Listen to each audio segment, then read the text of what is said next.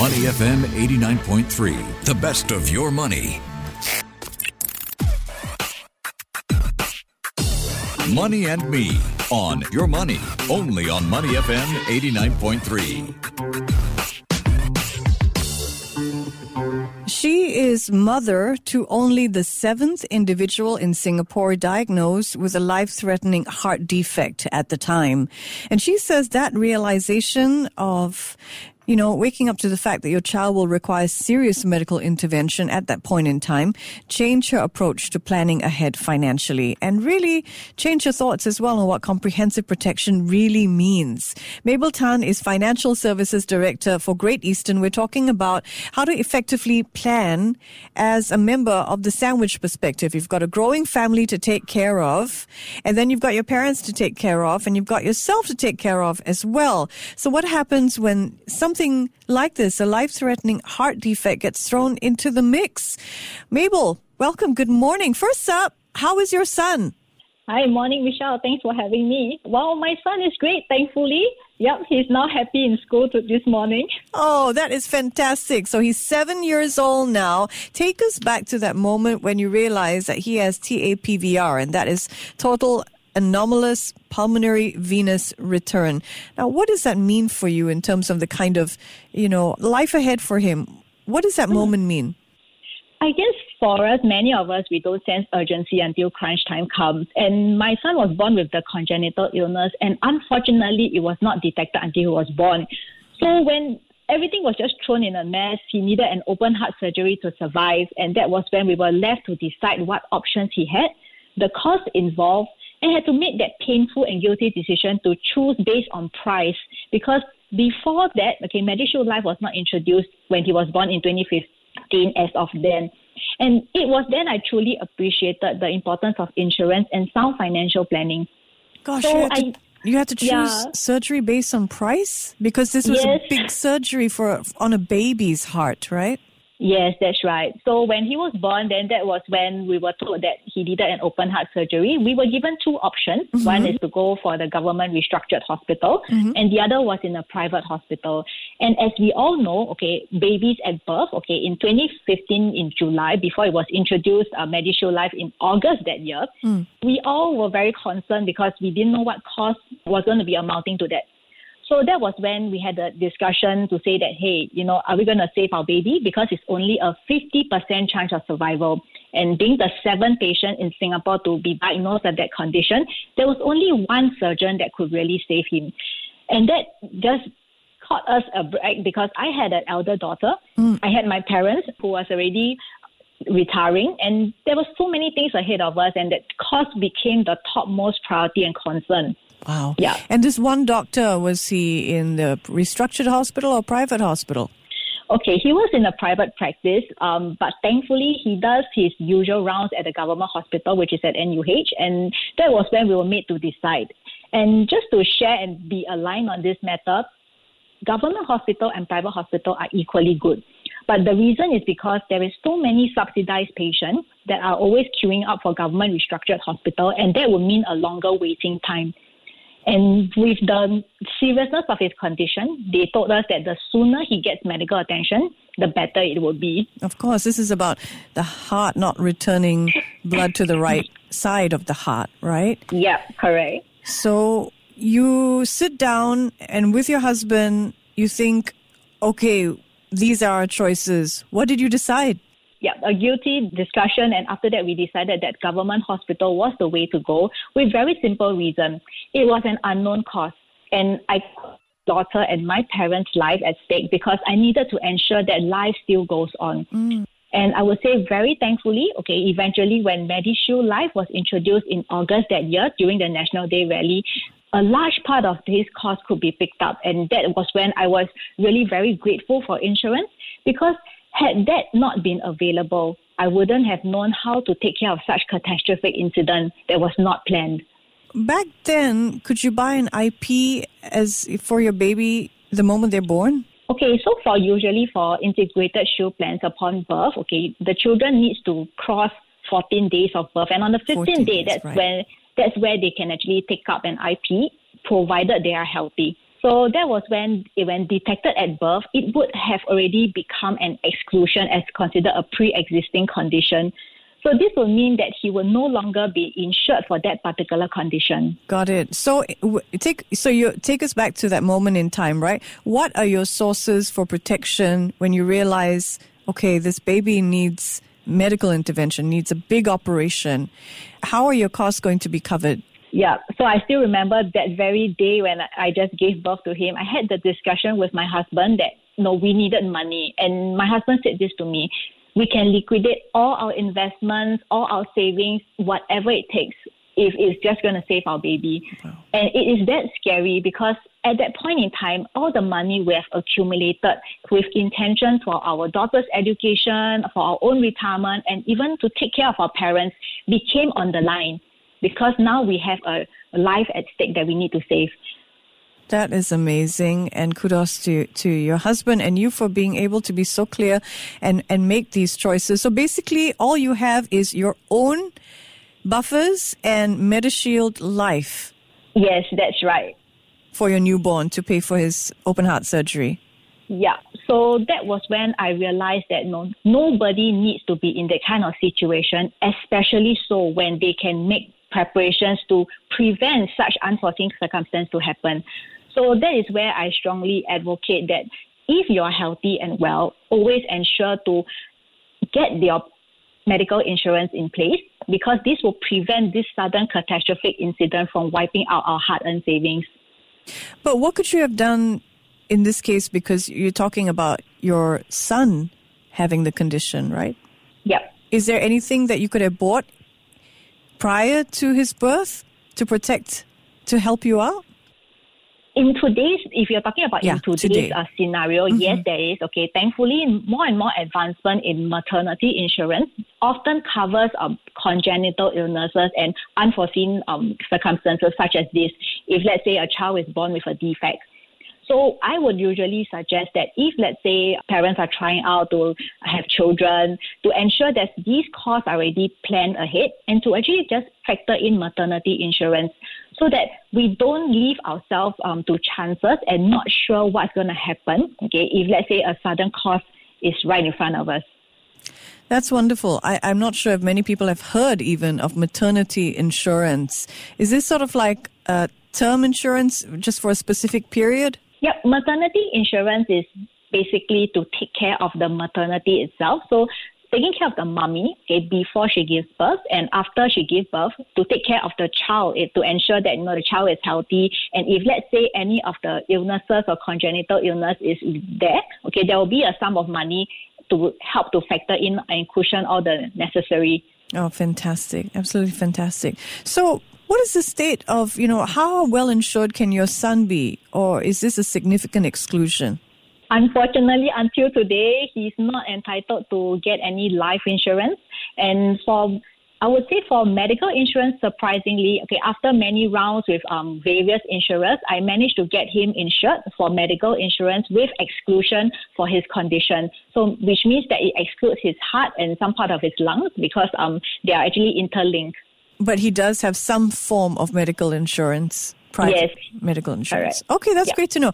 Now let's change gears, zoom out a little bit. You talked about realizing when your son is diagnosed that, hey, you got to take care of this little baby and you also have your other children and you also have your parents to take care of. What do you think are some of the real challenges that the sandwich generation in Singapore face today? Well, I think the sandwich generation is always very caught and very stuck. And I would like to also suggest that, we all have finite resource. And many times in the sandwich generation, there are many responsibilities. And with the recent rising cost of living, burden is felt immediately, causing resources to be strained and we all feel very stressed out. So to have 3 fundamentals of financial planning that I usually advocate is, first of all, to have a clear understanding of the current resources that we already have.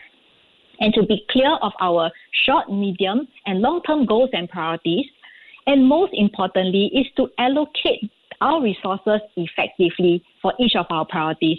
Because our priorities do change. Mm-hmm. And likewise, like with rising inflation, costs change as well. And that very open discussion to talk about things and to tweak our resources accordingly is important. That's great to hear. Now, you mentioned rising costs. I think I took 2 taxis over the weekend and it cost me $50. And I thought, wow. Wow. So what do you think are some of the key concepts that the sandwich generation in particular must keep in mind when it comes to dealing with daily challenges and as we witness rising costs? Yeah, I think one key note to take note of is that many times I notice when I talk to my clients and my friends, planning for the sandwich generation need not mean splitting your specific resources for parents, for kids, and for yourself. And it can be looked at as one family planning, because at the end of the day, we are one family unit and we are all interlinked. It is more important to look at the priorities as well as the timeline of events to decide how we should be allocating our money. And one very important note is to also know that allocating more resource to one area does not necessarily mean that it's more important than another. Because in life, there's 2 main areas that we will have to take care of, which is the what if and the what will. And like you mentioned, focusing on the daily rising costs, most of us will then say that, no, I need to save my money, invest my money so that I will constantly have sufficient to get by. But it only takes one catastrophic what-if event, okay, like my son's situation, or it could be even a critical illness to wipe out everything that we have saved. So in this case, if I use my family as an example, we need to always ensure that we are adequately insured to prevent any wealth erosion, to give us the assurance that even if, let's say, my son, he had already taken a large part of the wealth away, okay, he will eventually get well and bounce back into health. And likewise, if a critical illness were to strike, okay, our wealth can continue to grow and allow us to bounce back when we recover. So that is very crucial as well. You know, I was reading a really great report on financial crises and the need for money awareness. And I thought it was so great that this particular report said, I'll read out the quote to you. The lag between when people should sign up for a financial product, a pension, for example, or an insurance plan, and when they will actually experience the need for it requires an enormous leap of imagination or education. And that's what we hope this moment here today is all about. Joining me is Mabel Tan, Financial Services Director from Great Eastern. In case you missed it in the first half of this program, we talked about her own experience realizing that her son has a life-threatening disorder picked up from birth, total anomalous pulmonary venous return, a congenital heart disorder, and how she and her family coped with that. So we moved on and we're talking about the key concepts the sandwich generation need to keep in mind in terms of effectively planning for growing the family and taking care of all the members of that family. So Mabel, can you share with us the sort of insurance plans you now have for your family? How are you prioritizing? I guess this is always something that many people ask me, but I want to say that there is no best plan, okay, and there is no better plan than the other. And what matters most is really about your strategy and your game plan. Okay, is your strategy resilient to manage unforeseen circumstances? Because in the event of a crisis, who is there to manage things for you? And my family has a wide range of financial products. So be it for term, whole life, investment link, investments, annuities, and even leverage financing products. But the key to knowing what fits you is really discussing with a trusted financial advisor to know what is your current phase of life, the resources that you have, your goals and intention for the short to mid and long term. Because sad to say this, there is no cheat sheet because each family unique is different. And we have had some referrals that came to me perplexed because they did everything they thought was the best for them. They read things online, they followed guidelines, but it didn't seem to work. So my general rule of thumb for everyone is to work within your means with a stretch goal and to constantly be mindful to transfer big and unknown risks such as medical costs or potential loss of income as much as possible and put in a plan to save and invest consistently. All right. You're not giving us a Mabel blueprint. I get it. Yeah. Save and invest consistently. And then some people fall into the trap of being overinsured, you know? How do you stop yourself from being overinsured? I guess, like I mentioned, we all have finite resource, and sometimes people will think the more the merrier. Yeah. But it's really about knowing where your resources should be efficiently allocated. So you do not over-insure, but at the same time, you also do not go extremely risky into investments so that you have that good balance. And when there is a good balance, you know that whatever you're doing gives you the confidence to move towards where you want to be. Okay, how has being a financial representative yourself, how has that influenced your own strategy? I would say in the course of my career, I have the privilege to witness real-life examples, which help me to grow and fine-tune both my family's financial plans as well as my clients' planning.